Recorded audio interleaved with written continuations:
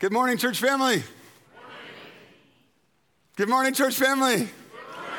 I'm evaluating you. As you speak, I'm evaluating you. And I'm looking for smiles and enthusiasm and ready to hear from God's word. So good morning, church family.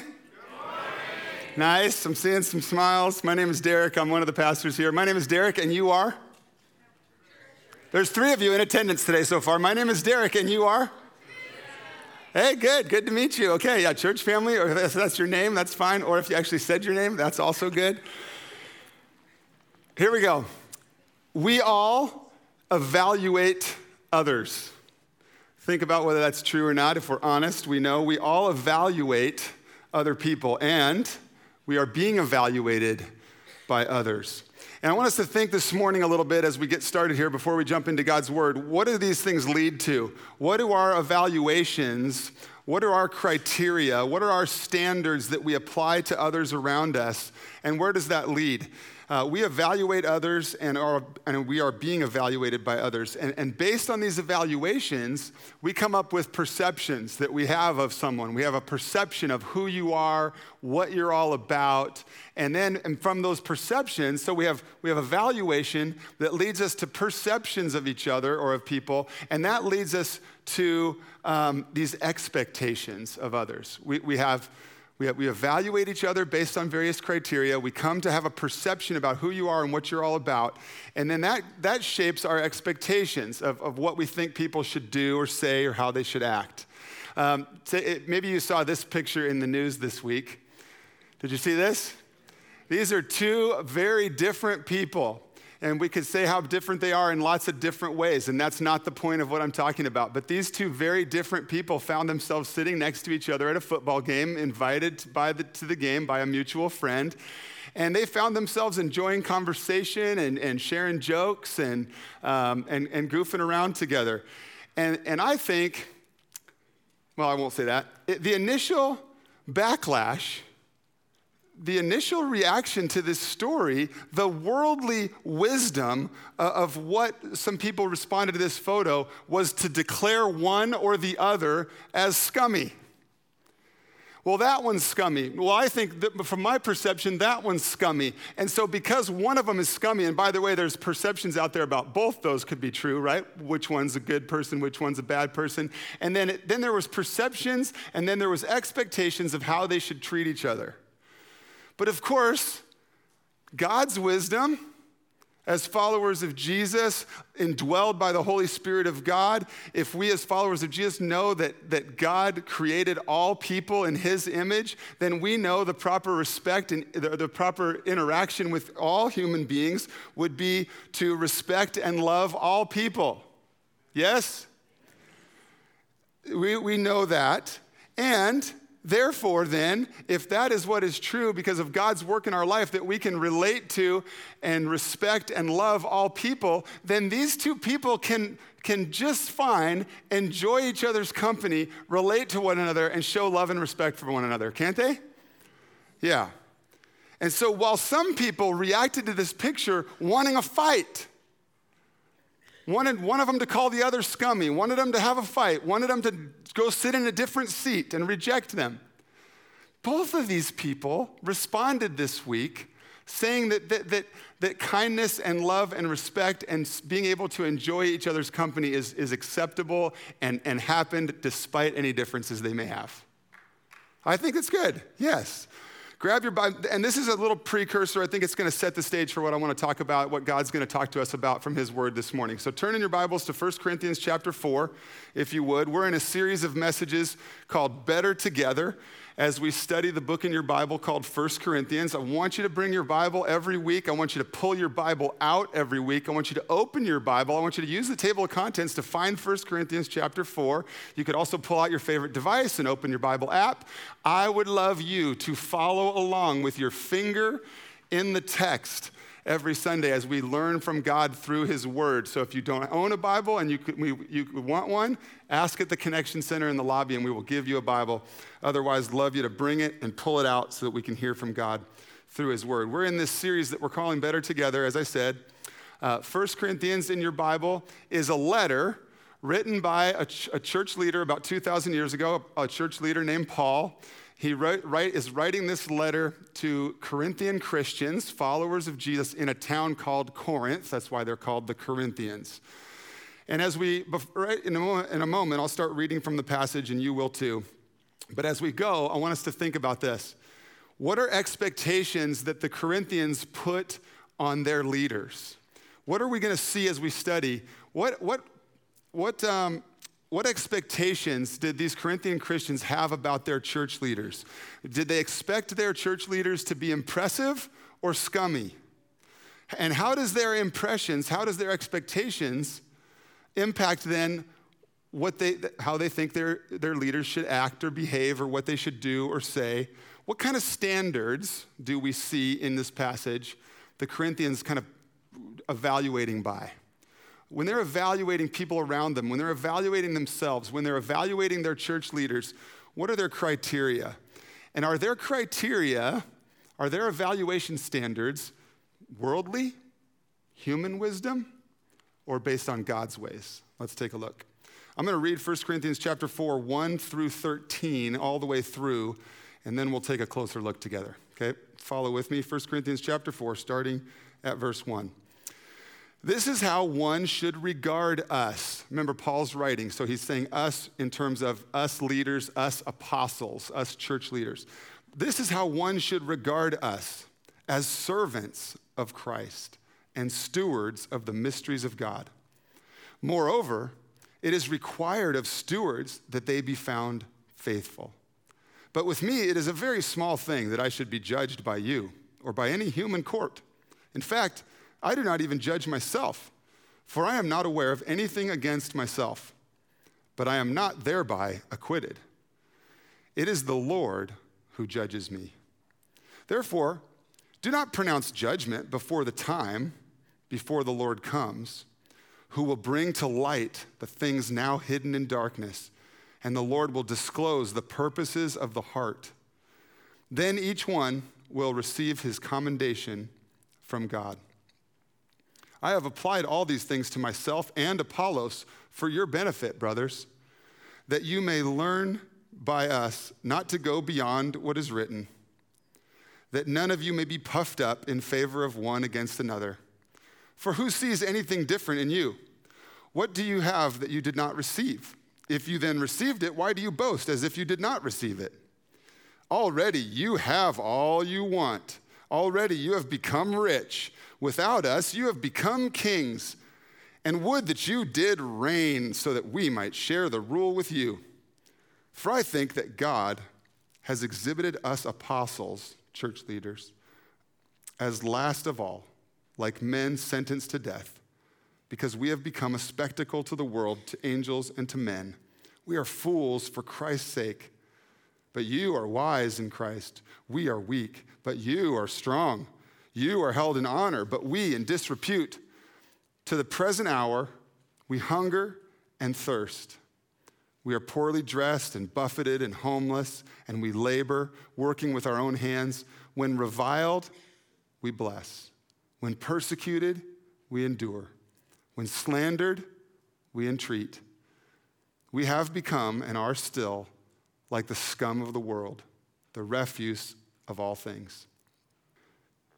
Father God, as we always do, we look to you now. We open our hearts and minds to you. God, as a church family, we put ourselves at your feet, desiring to hear from you. So God, I pray that you would help us to be still before you. Help us to have ears and hearts that are open to hear from you. We thank you for the opportunity to study your word, that you teach us through your word. We thank you that that as followers of Jesus, we have the Spirit of God helping us to understand what we learn. So God, I pray that we would submit ourselves to you now as we hear from you. Teach us, Lord, we pray. In Jesus' name, amen. So back to the top. 1 Corinthians chapter 4, verse 1. This is how one should regard us apostles, as servants of Christ and stewards of the mysteries of God. Moreover, it is required of stewards that they be found faithful. But with me, it is a very small thing that I should be judged by you or any human court. In fact, I do not even judge myself. Now, I want to make sure we're on the same page. Many of you have been with us the last few weeks as we've started to study this letter together, and if you've missed it at all, let's just make sure we're on the same page here. What is the situation that Paul finds himself writing this letter to? He finds himself writing this letter to a church that has divided itself into groups. The followers of Jesus in this church in the town of Corinth are kind of picking sides. And they're aligning themselves with certain leaders, their favorite leader, the leader that they think they agree with the most, or perhaps is the most impressive, fancy talker. And so this church family is dividing themselves into groups. And you'll see that verse on the screen from earlier in the letter that reminds us that there was this quarreling going on among these groups as they were taking sides. And so they would say, I follow Paul, that's the writer of this letter. But others are saying, I follow Peter, I follow Apollos, I follow Christ. And so they're dividing themselves, aligning themselves to a certain leader, hoping that if I pick the right leader, maybe I'll get bonus points from God. Maybe this leader's right and those leaders are wrong. Maybe I need to make myself more important than other people because I'm aligned with, quote, the correct leader. And so the Corinthians are dividing themselves. Well, as they divide themselves, they are also going against Paul. Except for the ones that said, I follow Paul, the others are critical of Paul. They're choosing another leader because they see something that they are condemning in Paul, something that they are critical of. And we don't know always exactly what this might be, what would have led to these divisions. But they're aligning themselves with their leader of choice. And they seem to be critical of Paul. And even if we don't know exactly what was it? Was it some perceived weakness that he wasn't impressive or the leader they wanted to follow? Or was it, we have hints in God's word that his speaking ability, perhaps he wasn't the most articulate. And so they were critical of Paul. And here's the deal. In separating themselves into these groups and in being critical of Paul, they were condemning Paul's ministry.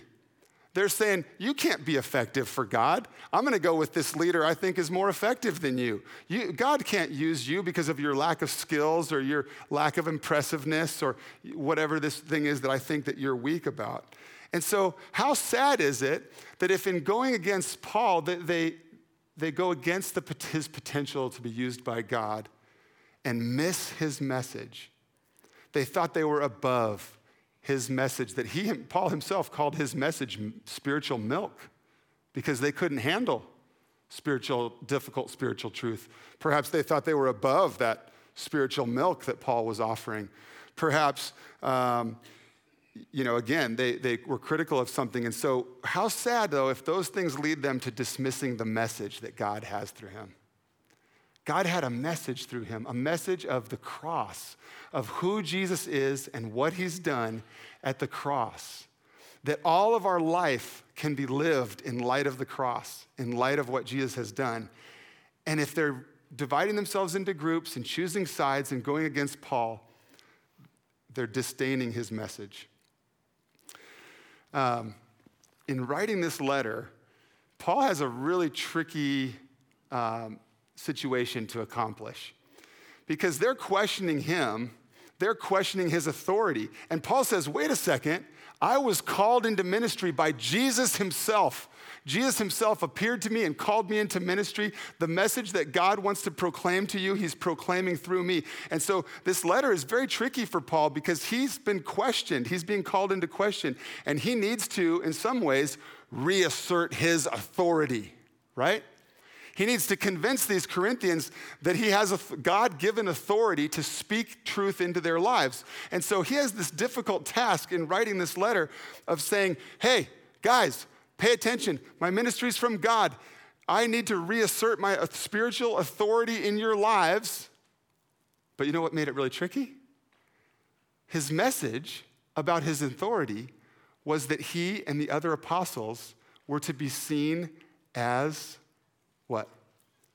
Servants. It doesn't seem like they go together. He's supposed to reassert his authority, but his message is followers of Jesus, the apostles, including myself, are to be servants. Servants of Jesus and servants of you to an extent as well. Back to the passage, verse 4. For I am not aware of anything against myself, but I am not thereby acquitted. See, he even says he doesn't judge himself. I've checked myself. I've checked my heart. I don't see there's anything wrong. But you know what? I'm not off the hook. Just because I think that I'm doing okay, I'm not off the hook, because who is the ultimate judge? The Lord. It says at the end of verse 4, it is the Lord who judges me. Therefore, do not pronounce judgment before the time, before the Lord comes. So here's where in these verses, it seems like Paul is giving us some insights into where the Corinthians are blowing it, how they're evaluating people.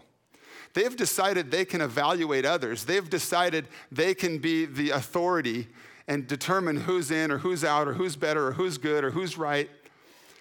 And Paul's saying, hey, hold on. Do not pronounce judgment before the time, before the Lord comes. I think there's an aspect here where he's saying, watch out for snap judgments. Watch out for premature evaluating other people. Don't run ahead of yourself. Don't evaluate others when you don't have the information you need. Keep going in verse 5. It is the Lord who will bring to light the things now hidden in darkness, and it is the Lord who discloses the purposes of the heart. We need to come to grips with the fact that there are some things that only God knows. That's what that passage just said, right? It's the Lord that will bring to light things that were hidden in the darkness. It is the Lord who can disclose purposes, motivations of the human heart. And so when we pretend that we can evaluate others, when we look around and we try to make distinctions, evaluations, judgments about others, we need to be careful that we're not doing that from a know-it-all posture. Oh, I've got all the information I need. I clearly know everything about you or the situation or your motivations or your heart or what's going on or what the background is. So I'm coming from a know-it-all posture when in fact there are things that we cannot see, especially the motivations of the human heart. So we need to be careful about how we evaluate in these ways that are on the screen. Then the passage continues. Then each one will receive his commendation from who? Then each one will receive his commendation from who? God, the Lord. So we need to also be careful as we evaluate others that we're not accepting of some temporary performance-based standards, that we're not looking at short-lived, limited praises, that we're not that we're not reliant on things that don't matter in the long haul, when instead there are standards that are lasting. Verse 3 talked about being judged in the human court versus this verse saying, ultimately, our commendation comes from God. So don't be dependent or don't be relying on short-term praise that doesn't last, but that our commendation should come from God. The Corinthians had this self-appointed authority. They had decided that they had the authority. They had decided they were spiritually mature or arrived enough or whatever, that they just decided, you know what? We have the authority. We're in charge ourselves. We can make these judgments. We can make these evaluations about others. But as we just read in those verses, Paul's response says, I am God's servant. Paul is saying, I am God's servant, not yours. And no one's allowed to judge someone else's servant. Now, Paul says, you belong to me. You are mine in a sense. I am here to serve you, to be a servant for you and for your help and for your good. But there's a distinguishing factor here in these verses. Paul's saying, I'm a servant for you, but I'm not accountable to you. I am God's servant. I'm required to be faithful to him. I'm not accountable then to what you all say. I'm accountable to the master. So in these verses, Paul says, there's a way in which he's saying, so what you're saying about me really doesn't matter much. Paul's saying to the Corinthians that are critical of him, that are questioning, that are demeaning his message because of some perceived lack of skills or weaknesses, and they're dismissing him, and he's saying, what you're saying about me really is of little consequence to me. My conscience is clear. What matters is that Jesus is coming back, that he will be my judge, and that we will all stand before him. That's what Paul knows. There's a pastor and author named Stephen that helped me to study this passage this week, and he wrote something along these lines. We all evaluate other people, and other people are evaluating us. We have standards by which we judge other people, and we have these criteria that help us come to conclusions about others. And the others are evaluating us by similar means. And if we're honest, we like to evaluate. We like to look around at those around us. We like to look at ourselves and evaluate. We like to look at people around us and evaluate, critique, have criteria, have standards applied to them. And we do this to our leaders as well. We like to evaluate, but how do we feel when the tables are turned on us? We like to evaluate others, but we've got very little interest in being ranked or evaluated or having standards applied to us. So perhaps what we need is to evaluate our evaluation process. Perhaps instead of evaluating others, or at least evaluating others with improper criteria or in poor ways, we need to evaluate how we evaluate. We need to evaluate what our evaluation process is and what we are evaluating people on. What is God's word encouraging us this morning to evaluate based on? Instead of premature snap judgments, what about patient assessment? What if instead of jumping to conclusions, being premature in our evaluating others, what if we ask God to give us patient assessment of what's going on, what people are like, what they're all about, what their heart is?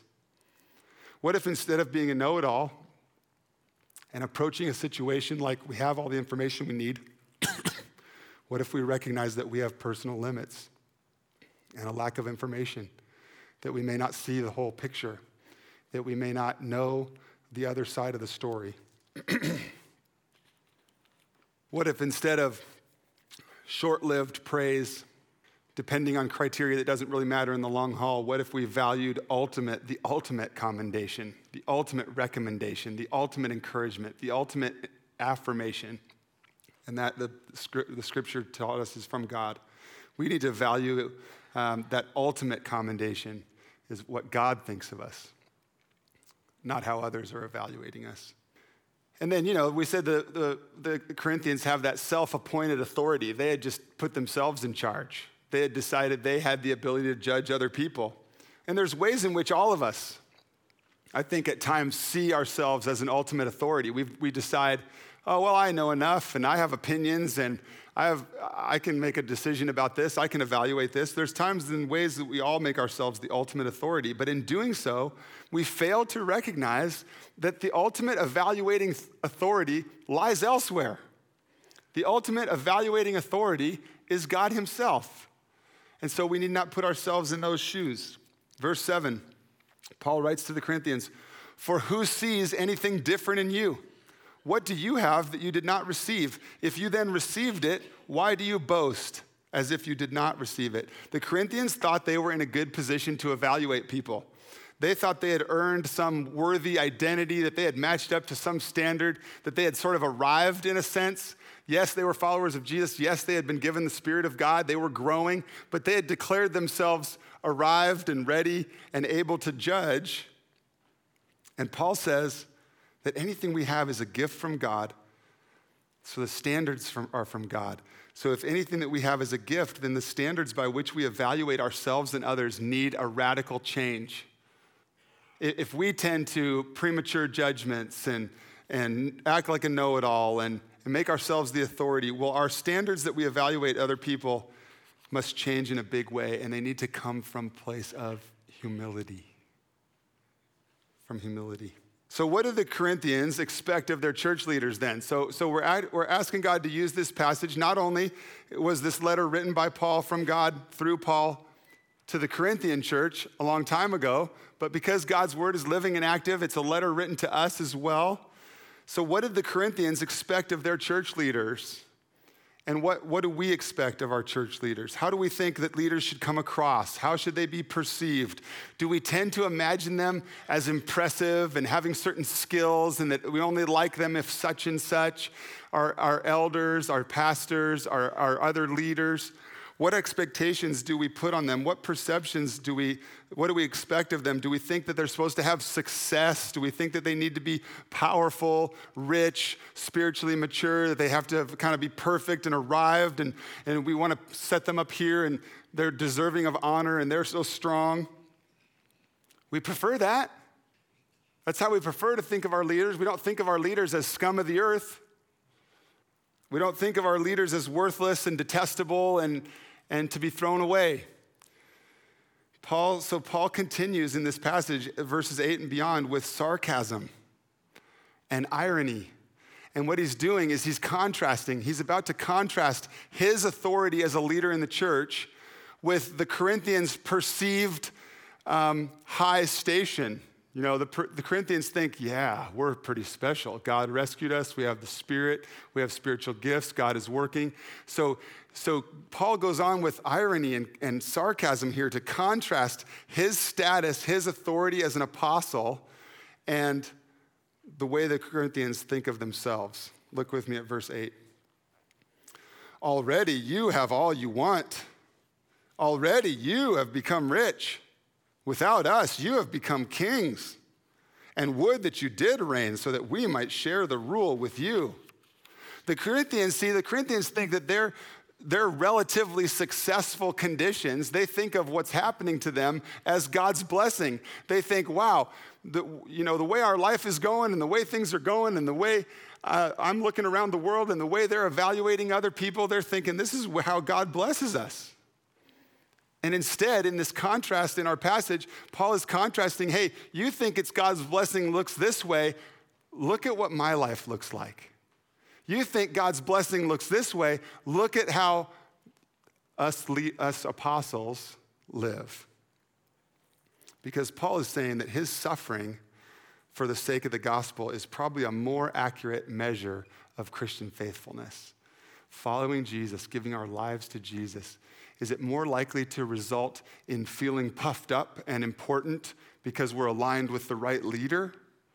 Or is following Jesus more likely to be measured by the things that mark Paul's life that he goes on to explain here? Verse 9.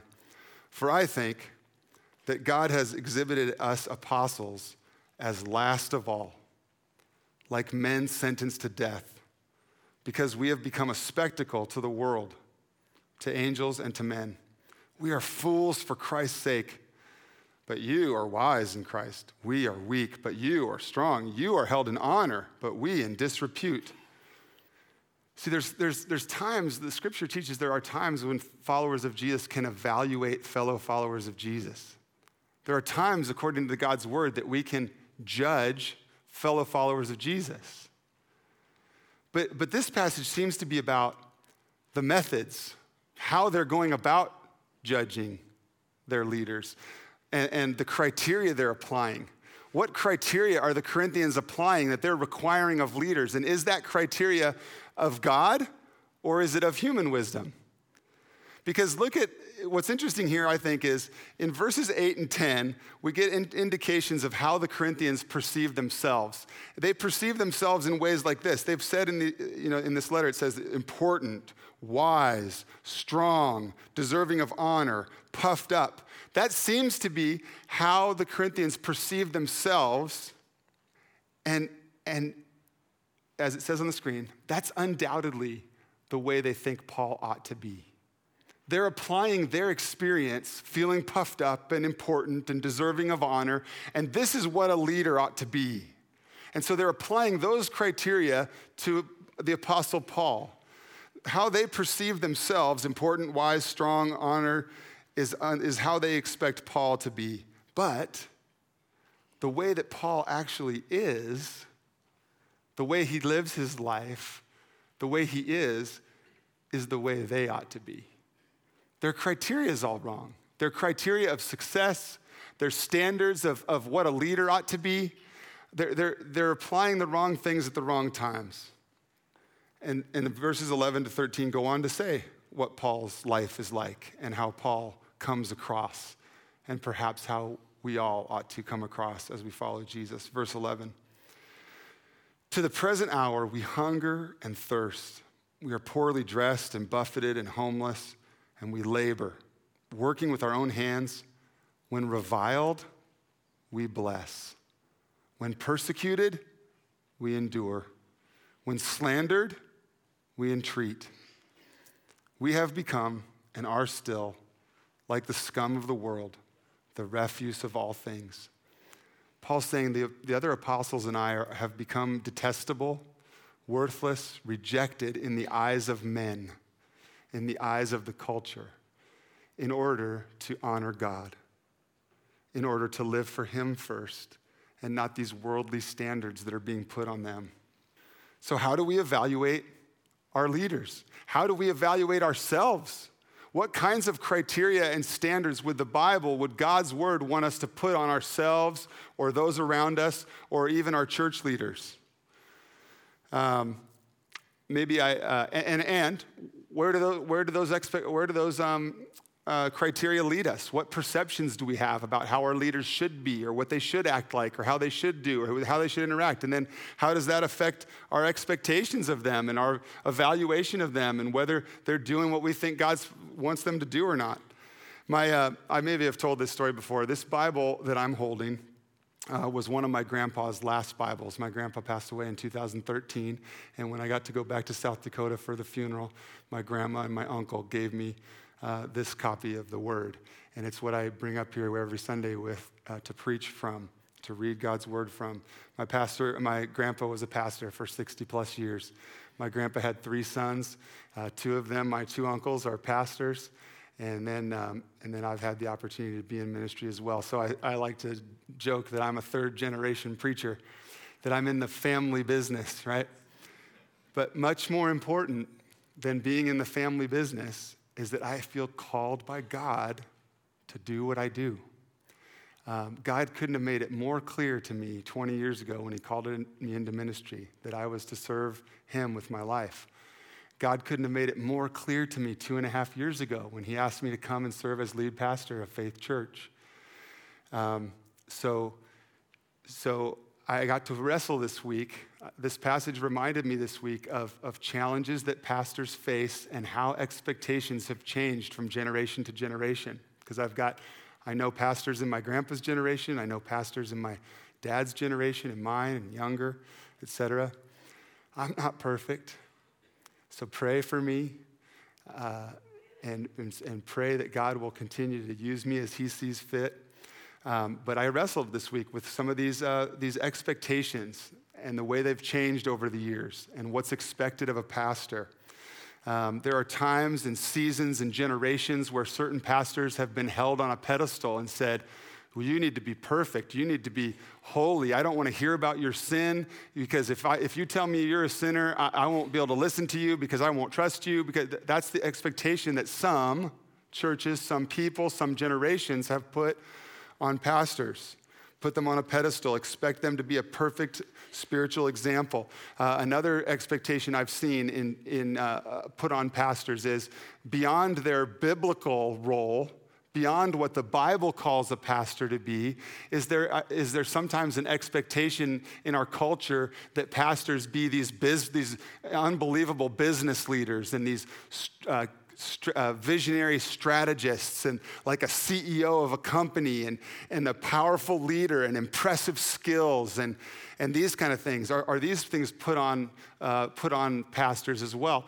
I've seen expectations put on pastors like being a cultural influencer. You need to be like a Christian celebrity. You need to get a podcast. You need to be on TV. You need to make sure that people hear what you're saying because it's important that we look good because you look good.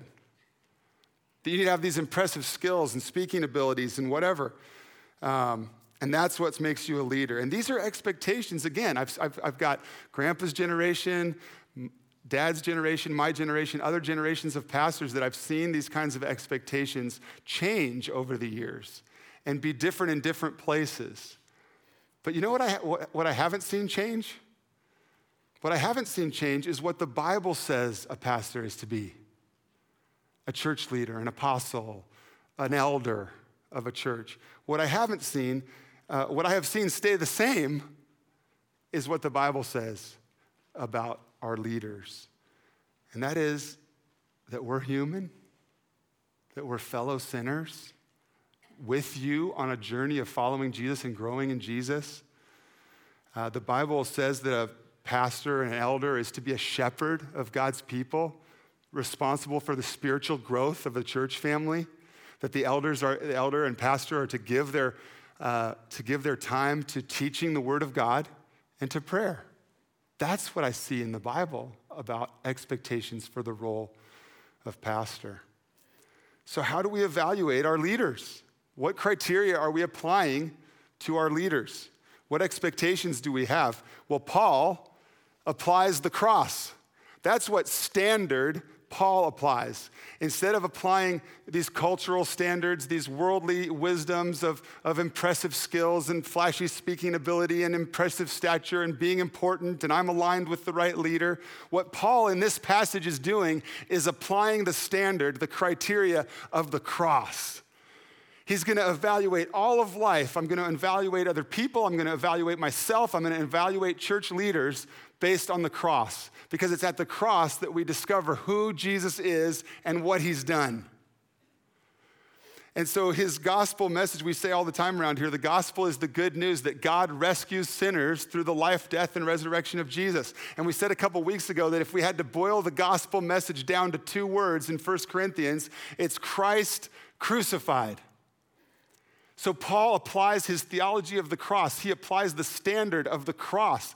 That's what he wants to evaluate based on. He wants to say, you know what happened at the cross? God rescued a sinner like me through Jesus. Next Sunday's passage, when we get into the next few verses, Paul's even going to say, imitate me. Imitate me, and elsewhere in Scripture, Paul says, imitate me as I imitate Jesus. In other words, followers of Jesus, follow me as I follow Jesus. And here's what following Jesus looks like. It's evaluating everything by the cross, realizing that we can live our whole lives in light of the cross. Because instead of the Corinthians, filled, puffed up, important, seeking glory, seeking honor, ruling and wise and powerful, and thinking they've arrived and thinking they're good to go, thinking they're ready to make judgments about other people, Paul says, my life looks more like a follower of Jesus. Paul's saying, me and these other apostles look far more like the Master Jesus. And I want to read to you from Isaiah's prophecy. Isaiah prophesied about the coming rescuer, and this is fulfilled in Jesus. In Isaiah 53, Isaiah prophesies about the coming rescuer and that the coming rescuer would be a suffering servant. And this is not what people looked forward to. This is not the kind of leader, the expectations they'd had of who Jesus would be, who the rescuer would be. And Isaiah prophesied this, and it later comes true in Jesus. Listen to what he says. He had no form or majesty that we should look at him, and no beauty that we should desire him. He was despised and rejected by men, a man of sorrows and acquainted with grief. And as one from whom men hide their faces, he was despised, and we esteemed him not. To follow Jesus means to be a servant of Jesus. To follow Jesus means to be a servant of Jesus, which means to go the way of Jesus. To be a servant of Jesus means to follow Jesus, means to go where Jesus goes. And you know where Jesus went? To the cross. So for us to be followers of Jesus is to be a servant of Jesus, is to go with him in the way of the cross. What's the way of the cross? To be rejected by men, to be rejected by human perception, to be rejected by our culture, to be rejected by these so-called criterias and standards that are being applied to us and to our friends and to our church leaders. To be rejected by men, to endure suffering, to go in the way of Jesus is to put aside ourselves and sacrifice, put aside our own wishes and desires and comfort and sacrifice self for the good of others. To go the way of Jesus is to evaluate everything we do and say in light of the cross. Father, we thank you this morning for your goodness to us, for your love demonstrated to us at the cross. Thank you, God, that you have demonstrated your love in that while we were yet sinners, you sent your Son to die for us. God, we thank you for the gospel reminder of Christ crucified. God, I pray that you would teach us to live our lives in light of Christ crucified, in light of the cross. Help us to not apply man-made criteria to other people. Help us not to have false expectations of ourselves. Help us to not have inflated criteria or expectations or perspectives of who our leaders ought to be. But instead, God, help us to consider Jesus and the cross and where we are able to be in relationship with you because Jesus has rescued us through his life and death and resurrection. God, would you remind us this morning of our need, that we can't earn our salvation, that we can't earn being made right with you. Would you remind us this morning that it's nothing we do, but everything that Jesus has done. Would you remind us this morning that there's nothing we can do to add to what Jesus has already accomplished for us at the cross? Would you remind us, God, that it's not about us, that it's about Jesus, that it's not about our efforts or our works or our following rules or matching up.